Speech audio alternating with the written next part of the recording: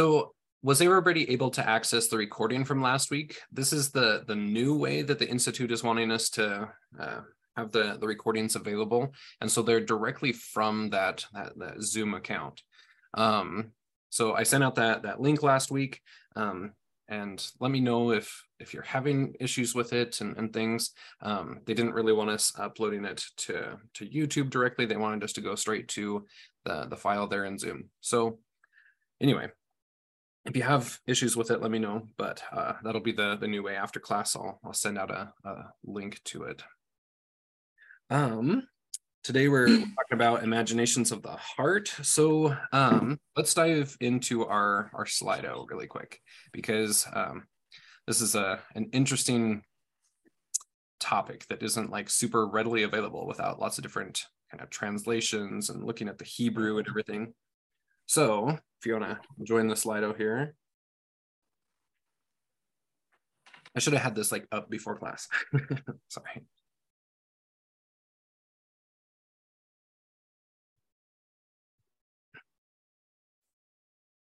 Right, we'll go ahead and start, and it's still there on the side if you're still joining. So what are some synonyms for imaginations of the heart? As you've read this section, what does it look like? What are some other words that we could substitute in there?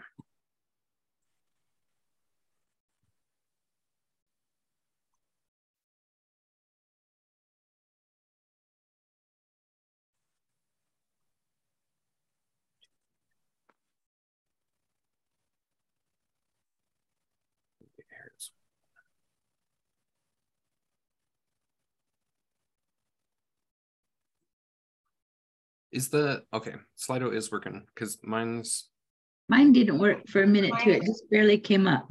Okay. Yeah, mine's being really slow. Yeah, maybe that's not the best thing to use today.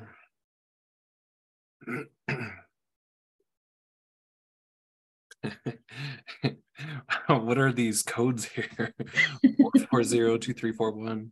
That's the code for the Slido. Oh, yes. Okay, gotcha. It's like we're already full on in gematria. We're code. Love it.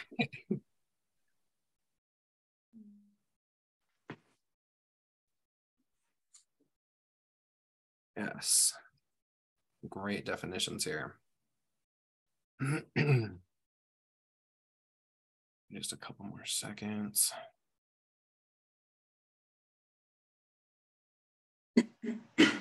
I've finally learned to bring another device to this.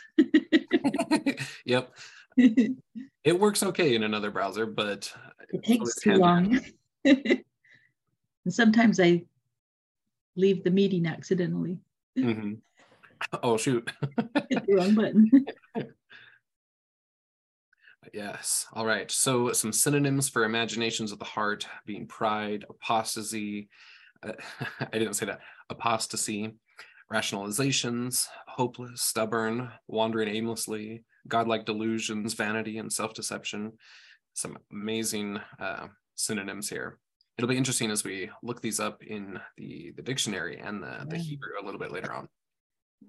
So what's the cure for imaginations? How do we take this, recognize it in ourselves, and then cure it? Like, what can we possibly do, whether it's ourself or whether we are helping others with the imaginations of the heart?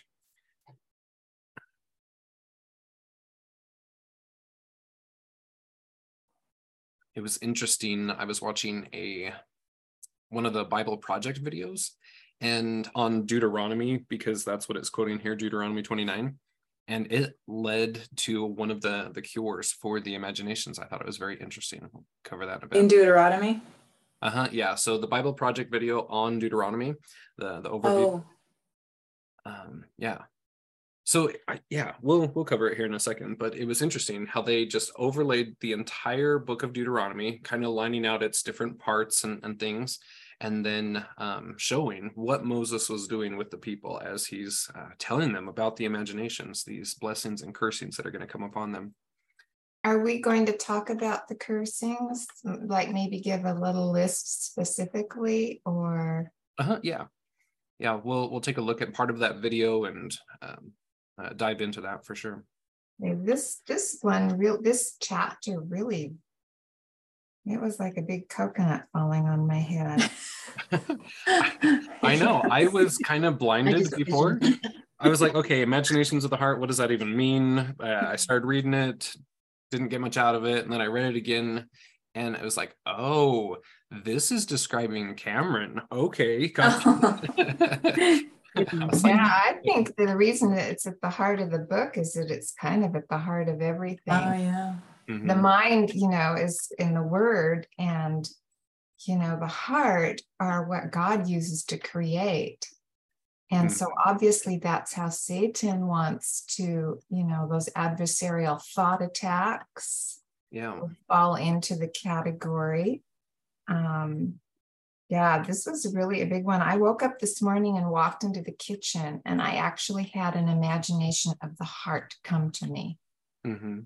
And then I picked up this book to review it because I'd already read it twice. And I thought, well, I want to review the chapter for class. And I go, bingo. That was me this morning in the kitchen. Yep. And for me, once again, all these classes that we're doing right now, they all link together so extremely well.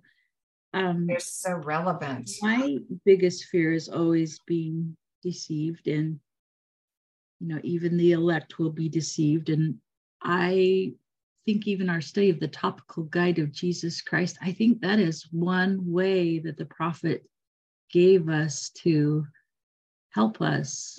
Mm-hmm. And then all these other little classes, they're just all linked together, as they always are. Mm-hmm. Yeah, it's amazing. It's amazing. Just amazes me that God is in control of all of the little details of our curriculum, our study times and stuff. Yeah, my recipe for leaving Babylon is just take more gospel study classes. Yep, exactly. It really is. Use your time there. All right, so the cure for imaginations, we got humility and love, a contrite heart. That contrite heart will really play in as we see some of these other things.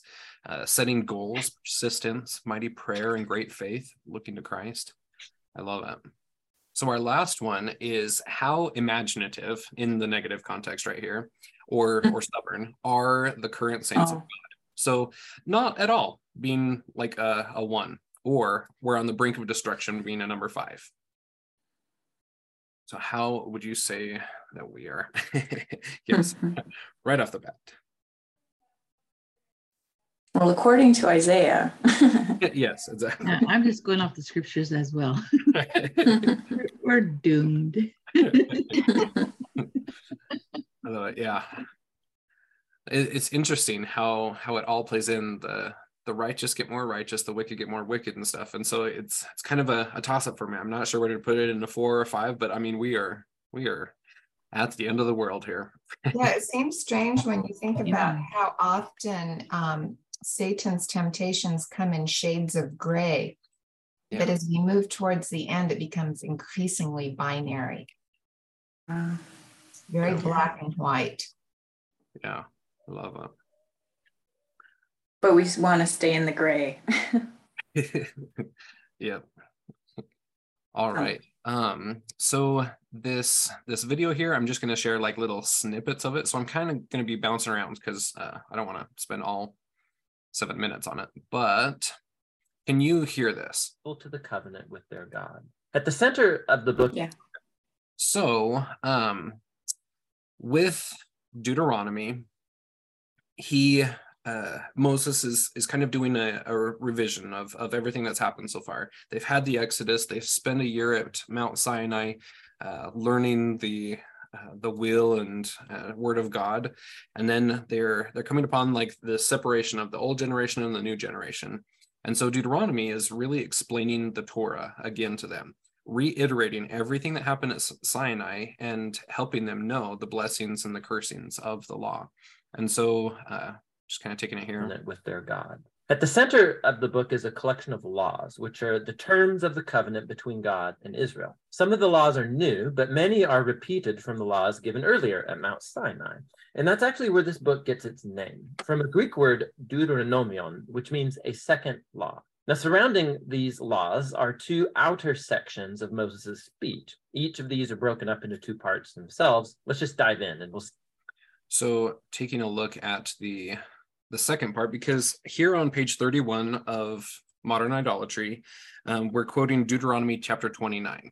So knowing that Moses has a opening speech and a closing speech, kind of bookending this new collection of laws.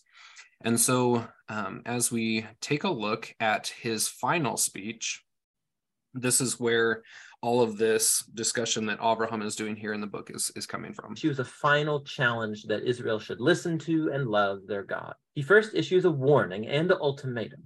If Israel listens to and obeys their God, everything's going to go great, lots of divine blessing. But if they don't listen and rebel, famine, plague, devastation, and ultimately exile from the land. And then Moses forces a decision. He says, "Today I set before you all life or death, blessing or curse, goodness or evil. So choose life by loving the Lord your God and listening to him." But then Moses says this. He says, "I know that after I die, you're going to rebel and turn away from God and end up in exile," which is kind of a downer. But then again, he's been with these people for decades, and it becomes clear that his hopes are not very high. But all is not lost, Moses says.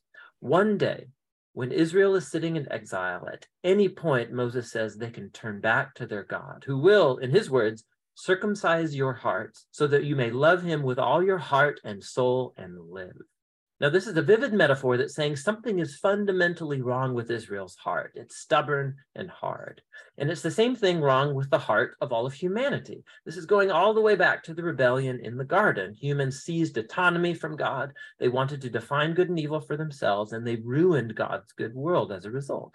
But one day, Moses says, God is going to do something to transform the hearts of his people so that they can truly listen to and love God from the heart and be led back to true life. And this is the promise that gets picked up by the later biblical prophets, Jeremiah and Ezekiel, the hope for a new heart. So Moses in? So kind of with that, it's all about the heart. Because when I was looking at this and looking at the imaginations of the heart kind of a thing, the Hebrew really isn't imagination so much. It more translates it as stubbornness. But nevertheless, the heart is always the crucial element of this. And it's taking our own hearts, our natural man and our tendencies, and amplifying them in unhealthy ways and taking the opposite. And so it's very interesting. The cure for this is a circumcision of the heart. And that's what Moses is delineating out. Here's the blessings, here's the curses, and I know that you're going to choose exile. But at any time, if you will submit yourself and circumcise your heart, God will transplant it with a new one, a fleshy one, whereupon his law can be written. And so anyway, it was just this really profound metaphor of the heart. And I didn't really interject that into the first read through. But like Lisa said, that really this book, the heart of it, the kind of the apex of all of these modern idolatry chapters is focusing on the heart and saying, look at your heart and circumscribe all truth into one great whole so that he can then give you a new heart whereupon his name can be written. So anyway, I just thought that was super interesting that all of this is really focused around the heart. The cure for idolatry, the cure for imaginations, or the stubbornness is taking an inward look at the heart there. In a way, Cameron, all the other chapters go away with this one, being able to master and not be deceived, this one particular chapter. Yeah, it really does. Because when also, I think, go ahead. I was just going to say, because it comes down to like the two great commandments. When you love God, when you actually love him, heart, right, then everything else falls in line. Yeah, so true. And also those being in exile is probably how he circumcises their heart. It's through what they suffered that they, like Jesus, what he suffered, through his suffering, he learned obedience. Through God's children, that covenant children that he loves, it's through their suffering that they learn obedience, and then their heart becomes circumcised. Yeah, I love that. So let's take a look at the Hebrew stuff that we're reading here. So I'm on Bible Hub here, taking a look at Deuteronomy 29:19, where if any were with us on Thursday with our Hebrew class, we talked about the law of first mention. And here is the law of first mention when it comes to the imaginations of the heart, or the stubbornness here. And so Deuteronomy 29:19 is where it's at. It's kind of the heart of the matter. So taking a look at the different translations of this verse, it says, when such a person hears the words of this oath, so when he recognizes and hears, has a prophet delineate blessings and curses, and they invoke a blessing on themselves, thinking, I will be safe even though I persist in going my own way, they will bring disaster on the watered land as well as the dry. It's so interesting how many different versions of this verse there are. Taking a look at the New Living Translation, those who hear the warnings of this curse should not congratulate themselves, thinking, I'm safe, even though I am following the desires of my own stubborn heart. This would lead to utter ruin.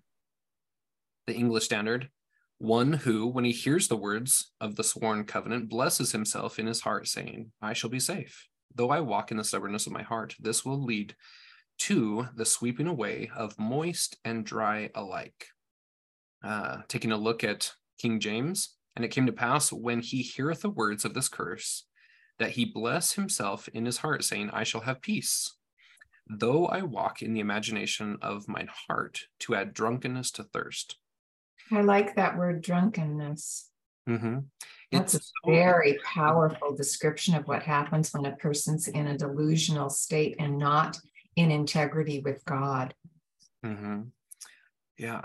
And then I really like the New King James as well here. And so it may not happen, when he hears the words of this curse, that he blesses himself in his heart, saying, I shall have peace, even though I follow the dictates of my heart, as though the drunkard could be included with the sober.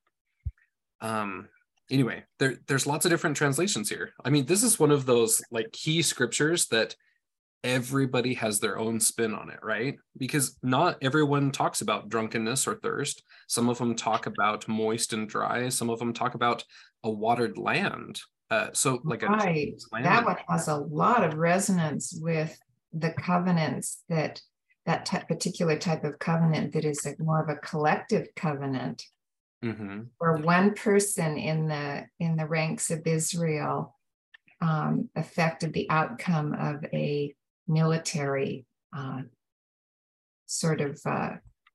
conquest. It was one person who did not keep covenant. So that one almost resonates with consequences of one person's actions rippling out and affecting the collective as well. Exactly. Yeah, I love that. So try not to get dizzy. I'm going to scroll down to the Hebrew here. As we take a look at this word for imaginations of the heart, this is Strong's 8307. We take a look at it and notice that it is the first time that this specific Hebrew word, shereruth, is mentioned in the Hebrew Bible. It's mentioned in Deuteronomy, it's mentioned in Psalm 81, and then it's basically adopted by Jeremiah. Jeremiah uses it extensively as he is preparing to curse the people or see their destruction because of this stubbornness that could have been avoided. And so it's interesting that it's almost always referred to as stubbornness. The King James is the only one that really renders it as imagination of the heart. It's most likely stubbornness or lust. And so that led me as well to go to the Webster's dictionary for stubborn, right? Because like Okay, stubbornness of the heart. What does it really mean? What are we taking a look at here? Stubborn. It's an adjective, and this word is doubtless formed on the root of stub or stiff, and denotes a fixed or a firmness. So something that is unreasonably obstinate, it's inflexibly fixed in its opinion, not to be moved or persuaded by reason. Persevering or persisting, steady, constant, stubborn attention, stiff and not flexible, as a stubborn bow. Take a plant of stubborn oak, hardy, firm, harsh, refractory. There's many different kind of ways to look at stubborn, but this is the one that really with the stubborn oak. When we take a look at the word stub, it refers to kind of like the stub of a tree. When it's healthy, when it's firmly stubborn, it is rooted very well. It's not going to be moved. And so I don't know, do I have it up here? Yes.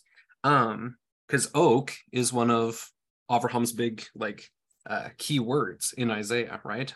If you do a look just in the first chapter of Isaiah, we find the oaks being mentioned here.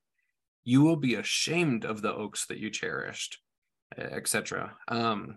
So if we use the concordance and look at oaks, here is the way that Isaiah is using the metaphor for the imaginations of the heart, the stubbornness of the people. He's using it as an oak.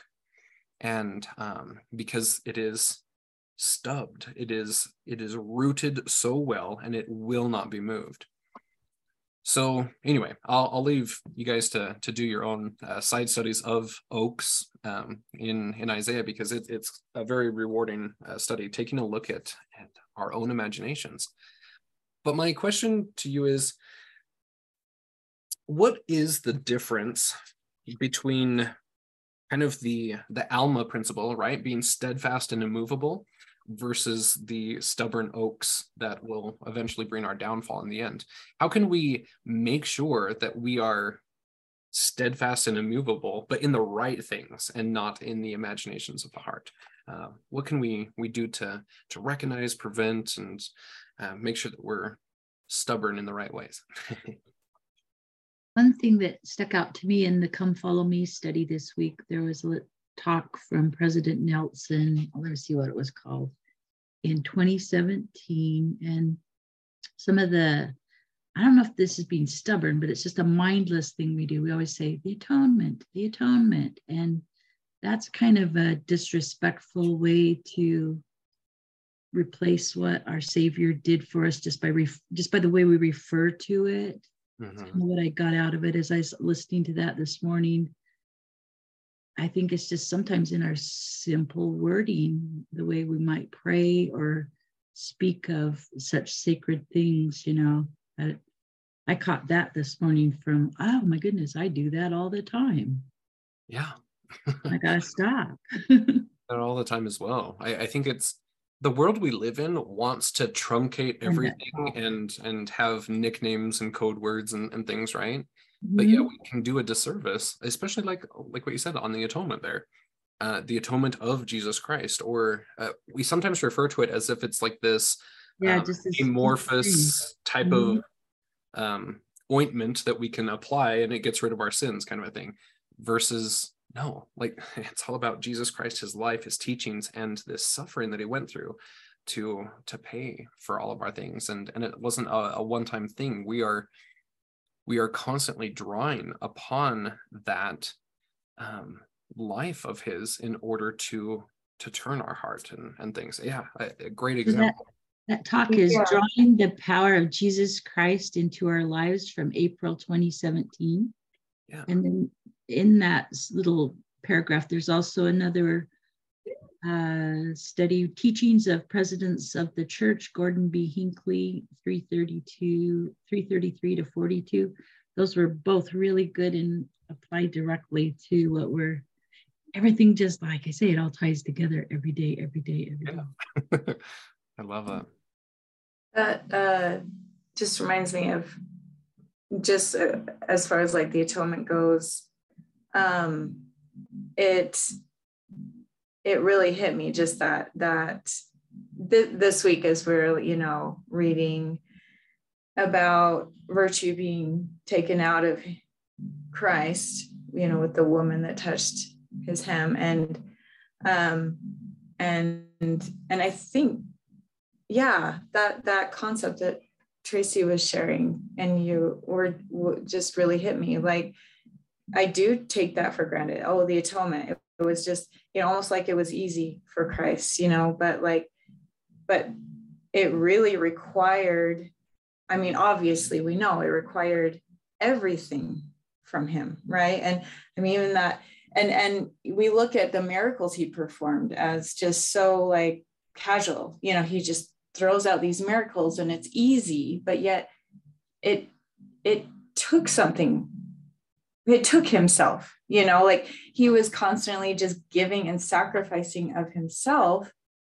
And there's nothing easy about it, right? Like, I mean, it's possible, but like just that thought of he was willing to just give of himself and then ultimately with the atonement. And yeah, I just appreciate those thoughts because it kind of pulls that little bit that I was noticing this week. So important to recognize that sacrifice and what that took. It's just such a beautiful thing. So yeah, I've taken that for granted. And then if you so look, much. if you see those that series The Chosen in this season 3, you know, I like to see movies, they bring it to life for my brain. And so, but it's really cool how that scene with the woman is depicted, and all these little miracles that we're studying right now. Those are season 3 of The Chosen right now. Yeah. And they're, I think that was good. Yeah. They're good to watch, and just like, oh, you get more of a heartfelt understanding of it. Mm-hmm. It's so timely with our New Testament this year, and seeing a lot of those different scenes. It's been amazing. Mm-hmm. Yes, I really was touched by Tracy's comment too, because it helped me to get that little jolt, like, oh, we are living off of his blood. And we mustn't take that casually or be too blithe and thoughtless about that. That is, you know, like thinking we're so blessed, almost like that scripture that we looked at in Deuteronomy saying, I will walk, you know, I shall have the atonement instead of peace. I shall have atonement. Though I walk in the imagination of my heart, to add drunkenness to thirst, right? Yeah. So yeah, it kind of sobers you. It did. It struck me so hard. I just burst into tears this morning, and now I'm doing it again. Yeah. But it was like, okay, I need to repent of the way I've been so flip about how we speak of things. Yeah. It's amazing, right? Like every day I'm like, oh yeah, I've left Babylon. I'm doing good at stuff. And then there's always something new. It's like, no, but look at this. There's still need for repentance and all of these different things to actually turn and come back to him fully. It's quite amazing how that process works. And I thought it was cool. President Nelson's the one who this morning helped me. Yep. I love that last part of this chapter here. It's in that last paragraph, kind of right in the middle, where it says, Satan, the father of lies, would have us believe, like these two kind of extremes here, would have us believe that we don't qualify for the promises that God holds out to us, or that we do qualify for his promises, though we don't keep God's commandments. These are kind of the two extremes that Satan is so masterful at using, right? Elder Bednar has really highlighted that one very well, where, oh, I totally believe the gospel and it applies to everyone else, but I've kind of went too far, or something, that it's fine, it applies to everyone, but not to me. And Satan is so good at that, especially in these last days, that we can see many different examples. And then the opposite. Yeah, eat, drink, and be merry. A few stripes will be healed in the morning, kind of a thing. And putting those imaginations, that stubbornness, on hold, never to delay our day of repentance. Anyway, it's quite powerful, all of these different things that are being said here. But yes, what really hit me when I was reading through this is how careful we need to guard, like that scripture being watchful unto prayer, how careful we have to watch and guard our thoughts, because our thoughts come from the heart, and then our words, and then our deeds. They're all connected. And if you go up to the paragraph above that one that you just mentioned, his thoughts don't vary. It's our thoughts. This is where the battle is. This is where the battle is. Satan, the light and the darkness, it literally is like in the thought world, because that's where you begin to go astray. When you wander off that path, it's through the thoughts. And, the next chapter or the next paragraph up, talking about, I loved this one.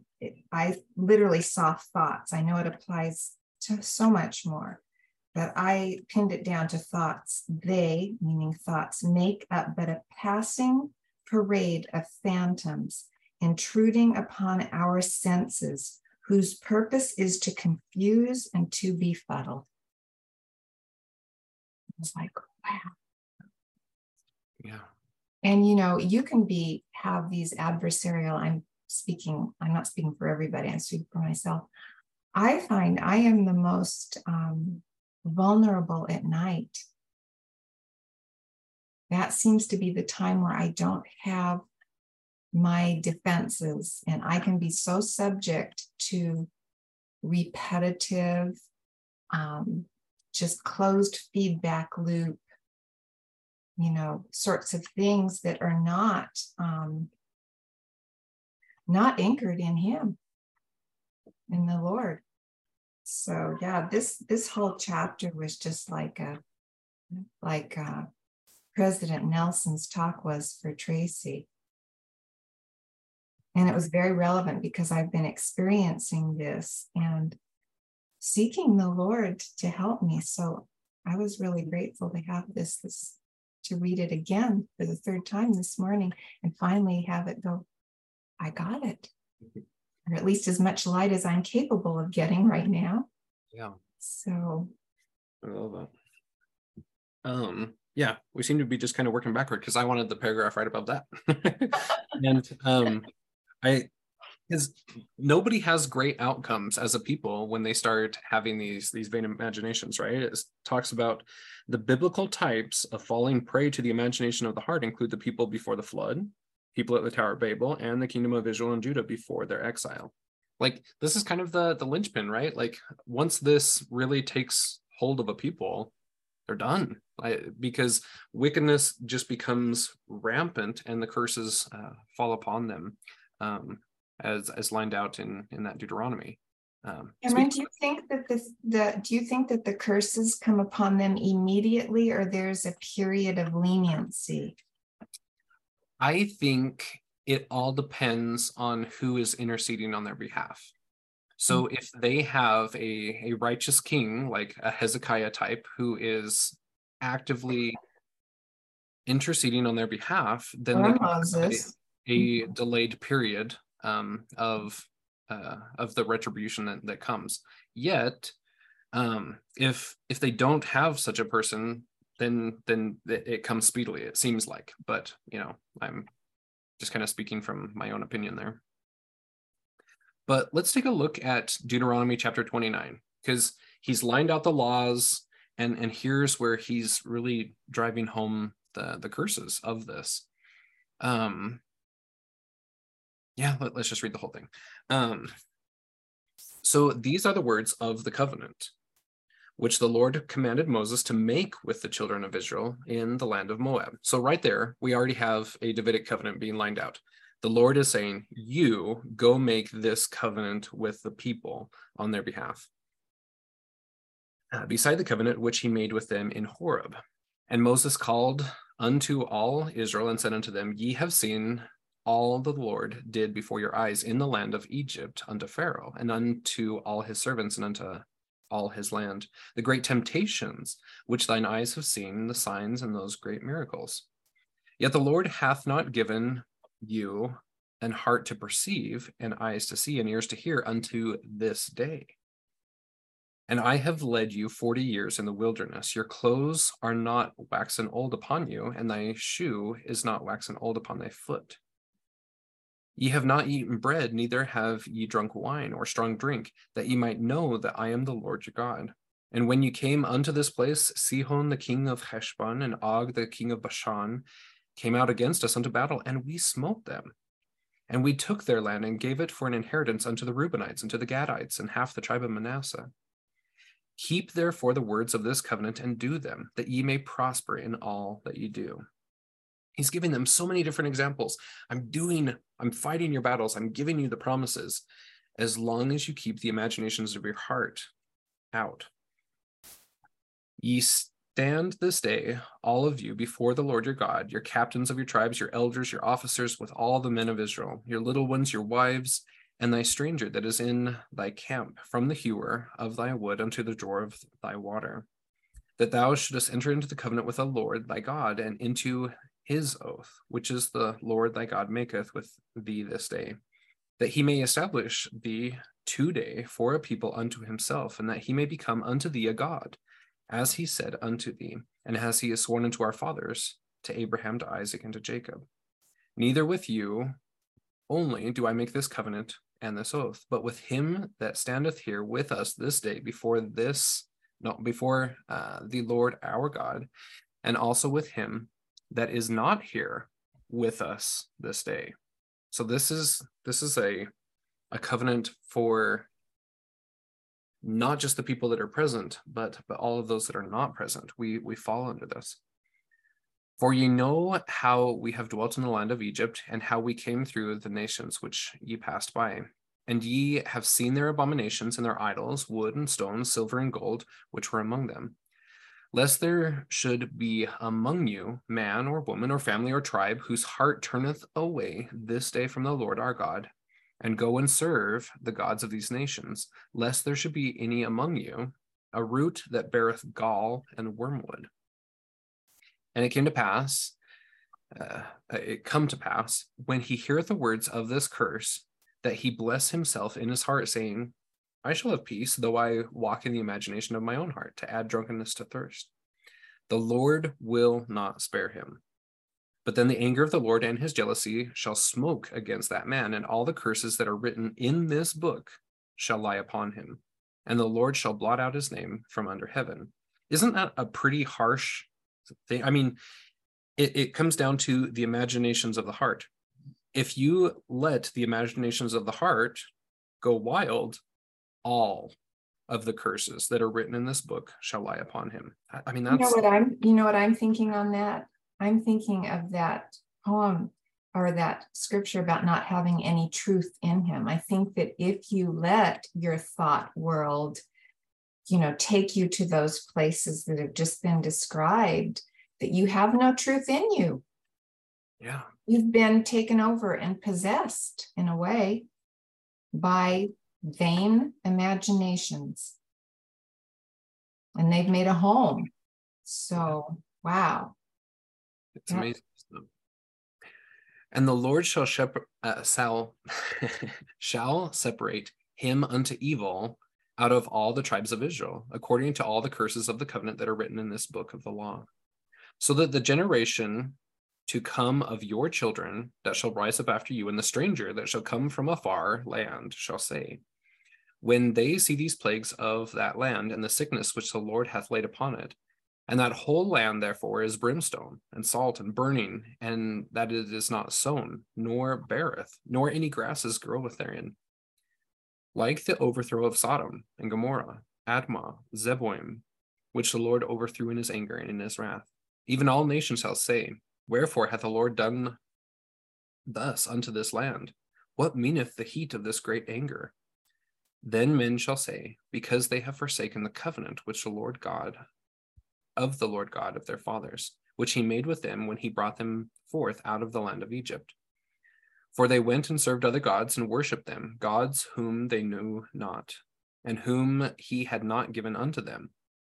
And the anger of the Lord was kindled against this land to bring upon it all the curses that are written in this book. And the Lord rooted them out of their land in anger and in wrath and in great indignation, and cast them into another land, as it is this day. The secret things belong unto the Lord our God, but those things which are revealed belong unto us and to our children forever, that we may do all the words of this law. Wow, that was interesting. And the salt and the barrenness, I was reading, I wish I remembered now, I was reading how the Fertile Crescent sections of it have been very subject to complete death of the soil because of elevated salt. And I can't remember what sections of the Fertile Crescent that is, but I have read about that, never thinking that it was a cursing. Yeah, it's quite amazing that we have all of the answers before us. We have the scripture, we have the Torah, and it's lined out, blessings and curses. It's pretty simple when we boil it down to its basic parts. Yet we know in the last days that we are again going to need a new Exodus, because the imaginations of the heart will overtake the people at a whole. And upon my house it shall begin. We're on the brink. And it's to recognize Sorry, Cameron, finish that thought. It was done. You're good. No, it's just as you said that, and with the language in what we read, just the drunkards of Ephraim, the pride of Ephraim really hits home, right? Definitely a lot of self-reflection to be done. I'm surprised too how often I'll be listening to a podcast and they'll be quoting scriptures that we could reflect upon as a possible indictment, and they are continually fielded out to the Gentiles in general or to other people, to the Jews, but never. It's as if we are privileged. All is well in Zion.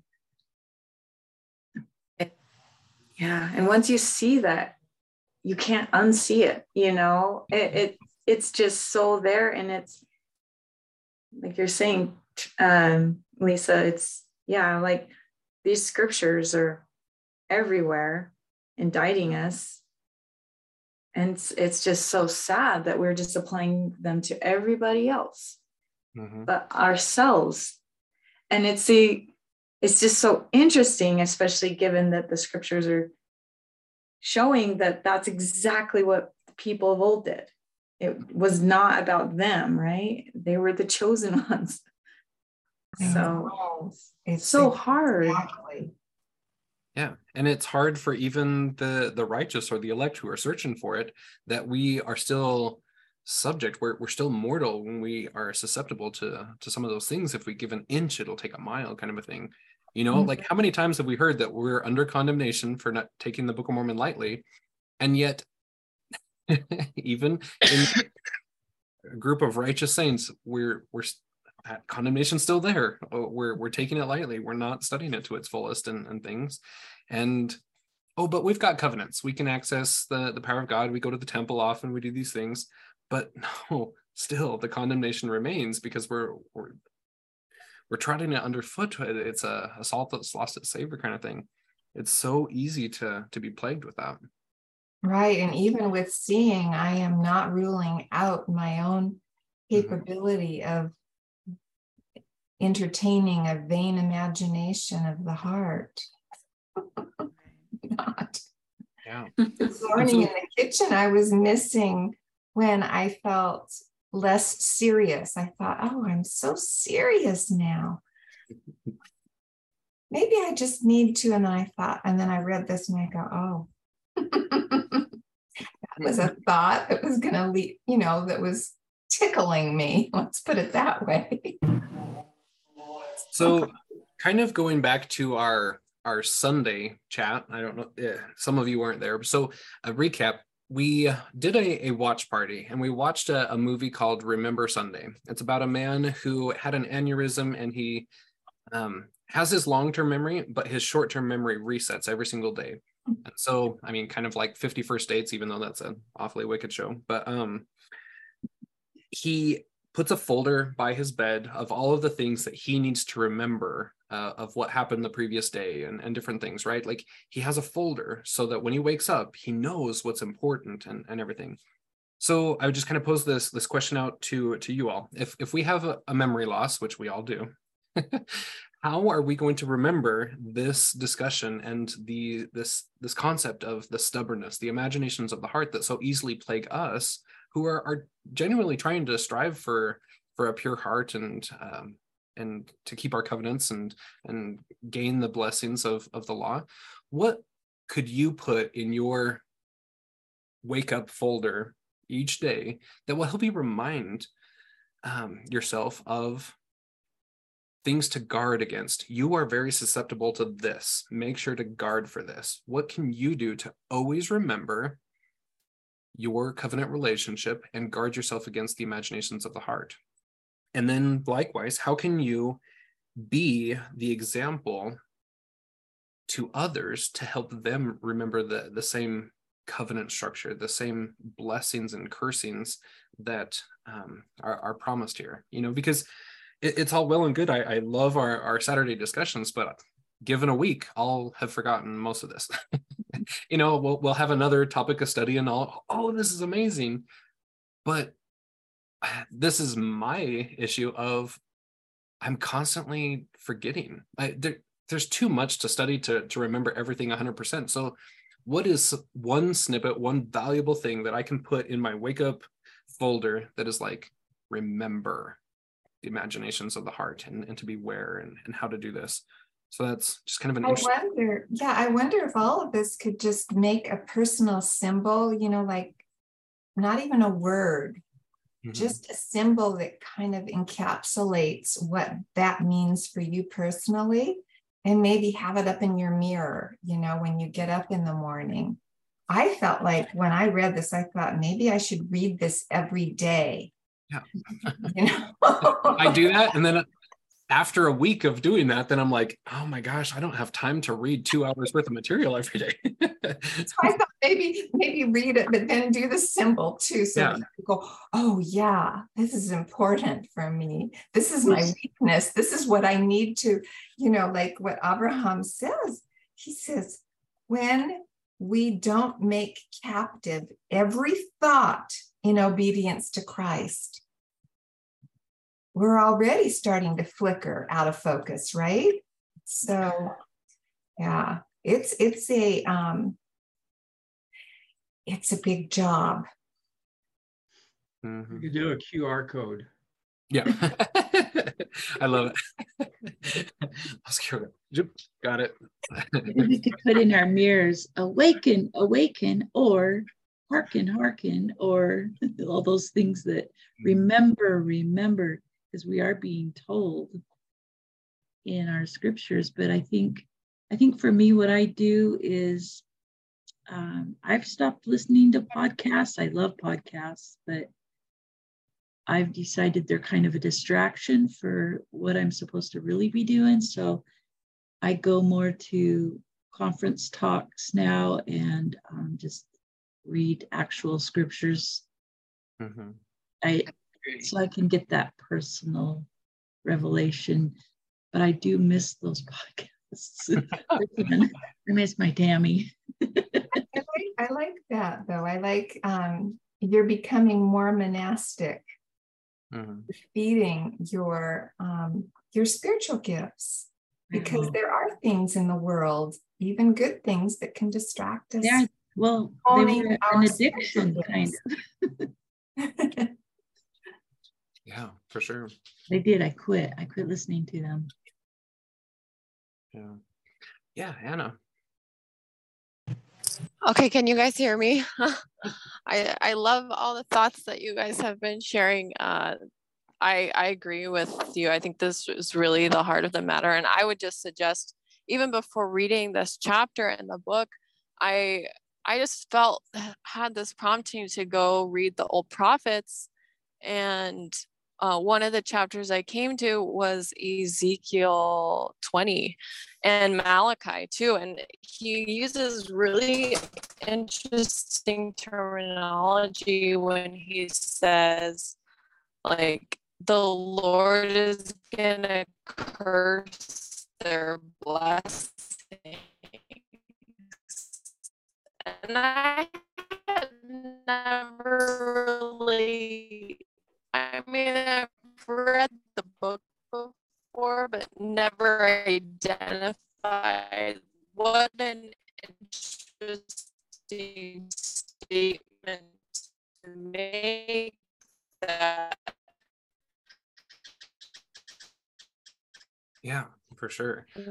When we make it all about ourselves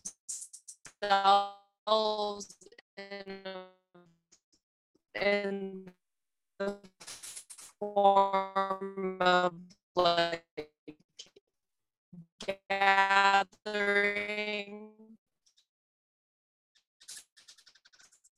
ourselves in that will know God is the one. Oh, and did we lose her? I think we lost her. Darn it. Well, it was interesting because I was like hinging on every word she said because it was so drawn out. So hopefully when she watches the recording, she can see that we were trying to pay attention there. But yeah, sorry, it was kind of cutting out and drawing out your words and stuff. But oh, I'm so sorry. Yeah, I don't have the greatest signal right now, but I'll just say this is definitely one of the things I've been working on, is that I can read scriptures and I can rely on myself to give my own interpretation, but really I need to remember that cursed is he who putteth his trust in the arm of flesh, and that arm of flesh is not just external, but internal. It's me relying on my own knowledge and not accepting the fact that I may be misinterpreting it because I'm not putting credit where Christ or God is going to give you that spiritual knowledge and not somebody else. And that, the great thing about studying Isaiah and learning from Brother Gigliotti is that he does teach you how to read the scriptures. But even then, the Jews knew how to read the scriptures and make defining terms, but it's only the Lord who gives you prophecy and revelation of those scriptures, and that inscribes it in your heart and in your mind. So that's just one of the things I do for myself. Yeah, I love that.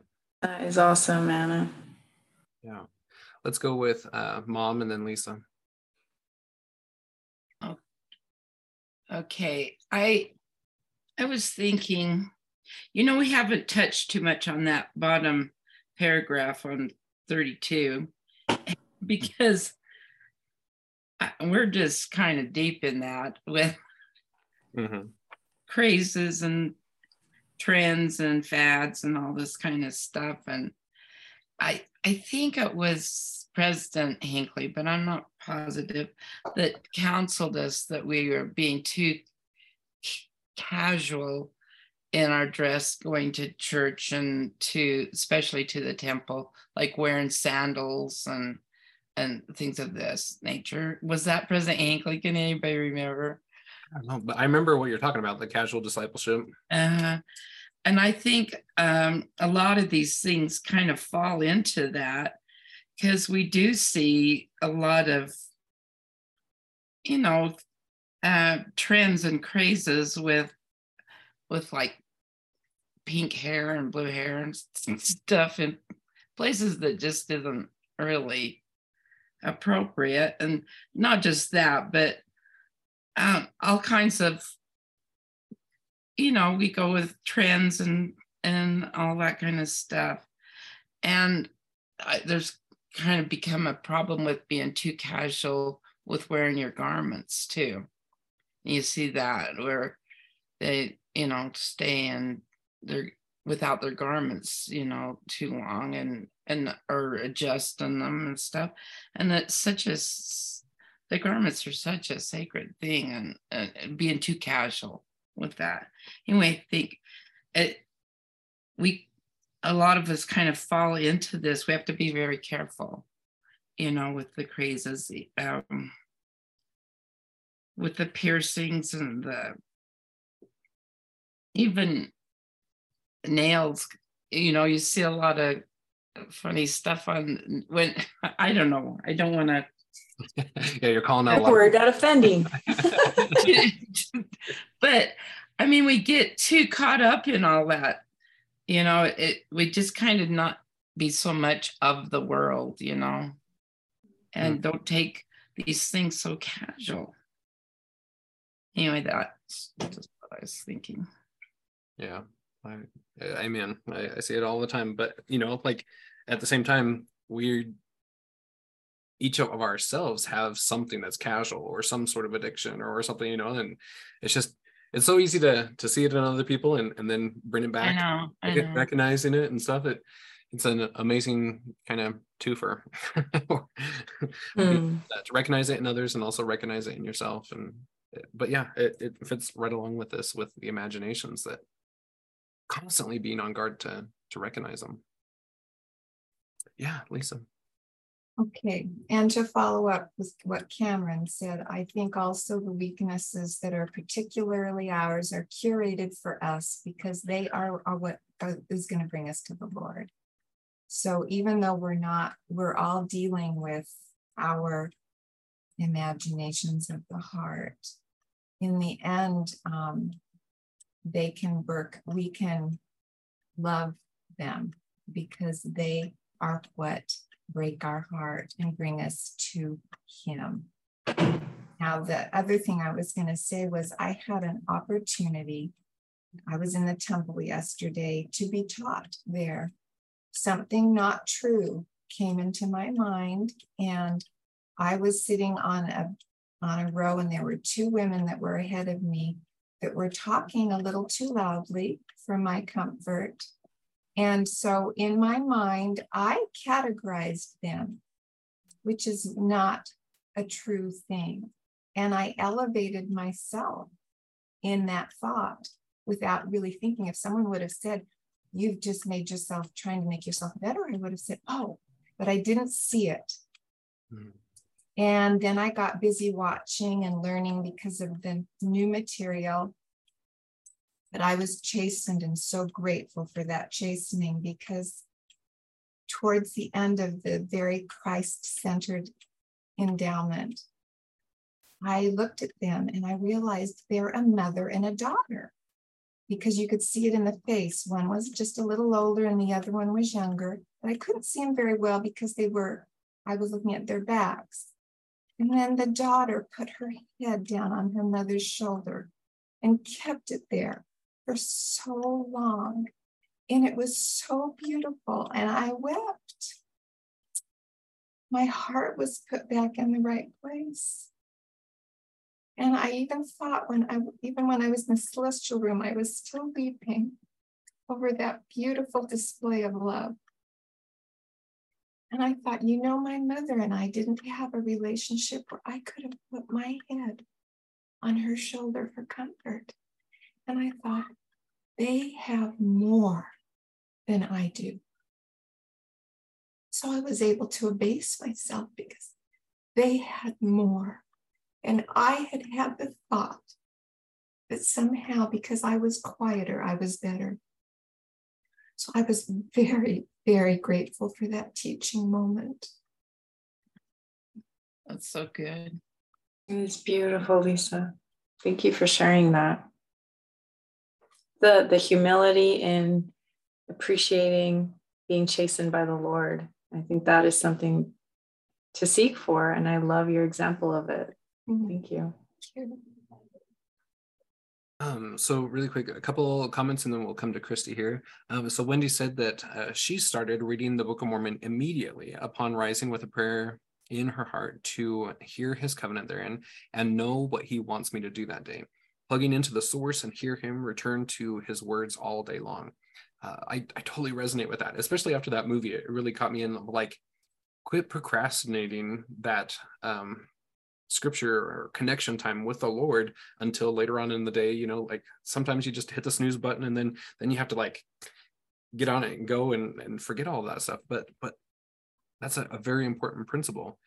Connecting immediately with the source and then letting the day play out because of that connection. I think that's very important.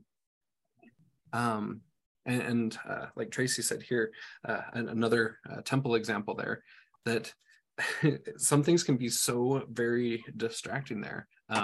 Somebody just playing with all of her rings, kept proving her smooth pedicure and everything. It's so interesting to be in the world, and we kind of escape the world and then get distracted in these other things as well. Yeah. And kind of piggybacking off of Lisa's story there. And yeah, I spend a lot of time in the temple these days. It's a very interesting place to be and observe and things like that. But yeah, Christy.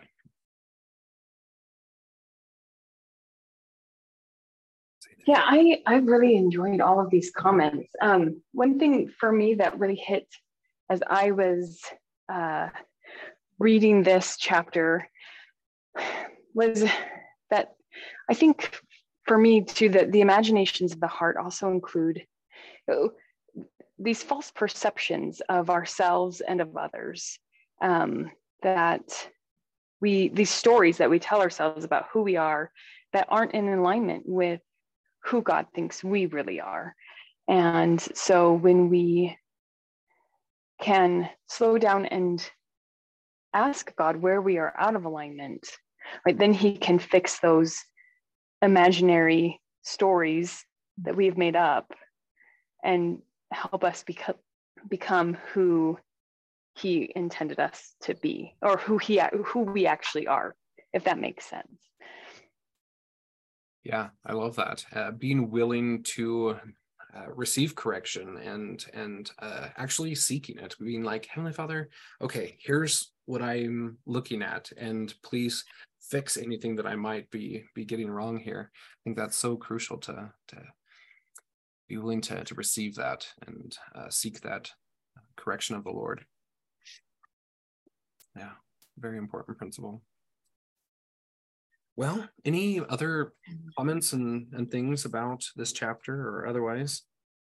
I have a couple of things, like, you know, how I talked about, you know, you see all kinds of things. So people are on their own path and are studying and you just accept them for, you know, do you know what I'm saying? We shouldn't be judgmental of other people, but I'm saying we should be careful that we don't fall into that. But you know, you see all things.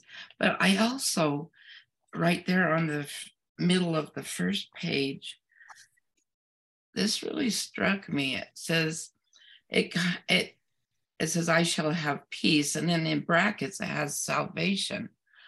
I've never associated peace with salvation, and I went to bed thinking about that, and that certainly is what it is.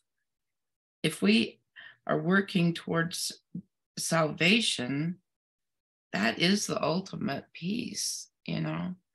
Anyway, I just love that. Mm-hmm. Yeah, that's very interesting. I didn't even realize that there was a bracketed salvation there. I just kind of read it on through. Yeah, I just circled it. Thank you. Yeah. But yeah, going on your first comment, like it is quite amazing, right? Like we have to judge righteous judgment, right? We're in a world where we're seeing lots of different examples, but taking that and not letting it thwart or poison our heart towards any other given person, right? Like we can notice things, but still love them where they are at, and knowing that they're doing the best that they can, and that to just be there if they need help in any way or whatever, but not to condemn and judge unrighteous judgment and all that. That's a really tricky one for the saints of God. We are probably some of the judgiest people that I know. But just making sure to always have love. And so again, I think it comes full circle. It's all about the heart. And getting the heart in the right place so that it's constantly emitting the frequency of love and truth, and being willing to accept that counsel of the Lord, and really not turning our heart into a stony, awful thing that we usually do every week, right? And so I think the cure for the imaginations of the heart is very much what Tim Mackie was referencing with Moses there, that it requires a circumcision, and that circumcision is to envelop it into the truth, into one great whole, which we have with circumscribe, and that we take these hearts that we have turned stony, that we've turned into utter abomination, I would say. And we take them, we break them upon the altar each week. We receive the new sacrament. We get a new fleshy heart, which we undoubtedly will probably wreck again, given our mortal nature. And we keep doing that every week. We keep having our full heart broken on the altar in order to receive a new one. And so yeah, like we've said, this is kind of at the heart of all idolatry, and it all comes down to the weekly ordinance that we have restored in these latter days in order to actually remedy the broken heart, or to remedy a stony heart, or the heart that we have desecrated.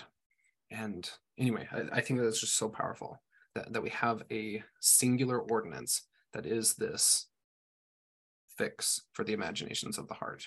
And we need it weekly, right? I mean, it's not like something that we just do once in our lifetime, maybe twice.